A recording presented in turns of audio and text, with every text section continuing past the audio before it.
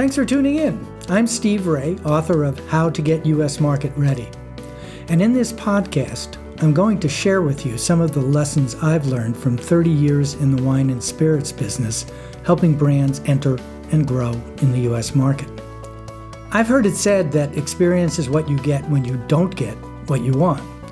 My goal with the book and this podcast is to share my experience and the lessons learned from it with you so you can apply those lessons and be successful in America. So, let's get into it.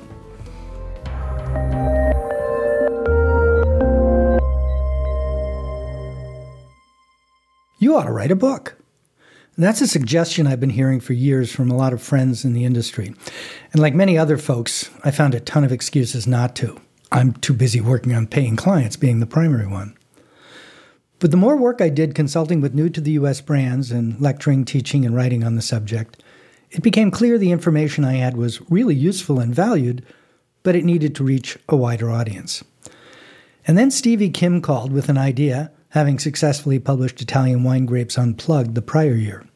True to her nature, it was more of a command than a suggestion, and like so many of the projects she conjures up, it took on a life of its own.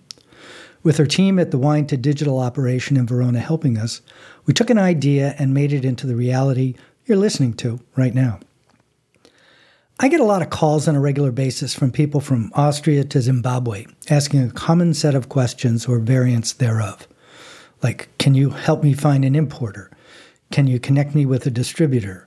Or, I've already launched my brand, but I'm not getting the support I expected from my importer or distributors. What do I have to do to get them to pay attention to my brand and actually sell it?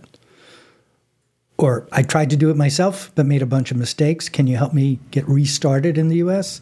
And last, how do I bring my wine or spirit brand to the U.S.? I had a coworker once who described me as the guy with the answers to all the questions nobody asks.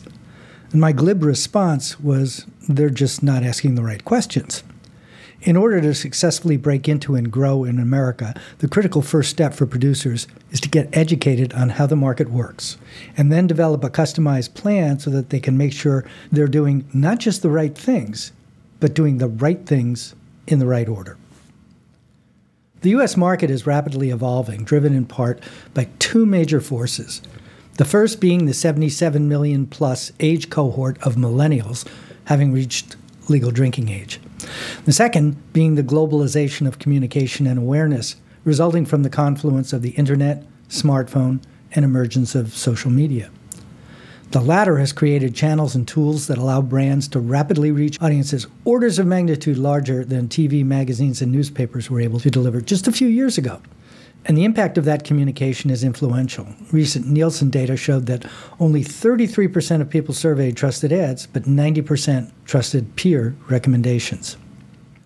America is also a curious market, not just open to, but seeking innovation and creativity. Consumers, and not just millennials, are driven by an interest in discovery of what's new and what's next. On the spirit side, examples include Fireball and Rum Chata. And on the wine side, we've seen similar major markets created with the growth of red blends, rosé, Prosecco, Moscato, and Malbec. 19 Crimes is just one example of innovation that goes beyond product with a wine that built a 1 million case business based on a creative augmented reality app. On top of the product and population trends, we're also witnessing a concomitant growth in availability. Wine selling locations have increased to 553,000 in 2018 from 363,000 just 10 years ago, per Nielsen data. Cocktail culture has revitalized the spirits and bar business. Indeed, a new version of cool is being defined daily by influencers using social media and tools such as Instagram and new shopping tools such as delivery within an hour pioneers, minibar delivery, and Drizzly. And tools such as Wine Searcher are making information transparent and therefore products more accessible. Mass merchants such as Costco and Amazon Whole Foods are reshaping how Americans shop, not just for wine and spirits, but all products. And e-commerce is expected to grow dramatically from a currently limited base. And to top all that off, both spirits and wines are going through premiumization. And that's a made-up word to describe consumer purchase trend towards more expensive and higher quality wines and spirits.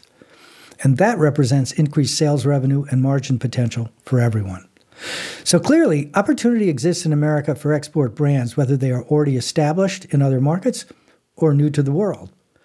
Remember, though, opportunity is merely potential. It has very little value unless it is exploited and made real. And that's what this book is all about.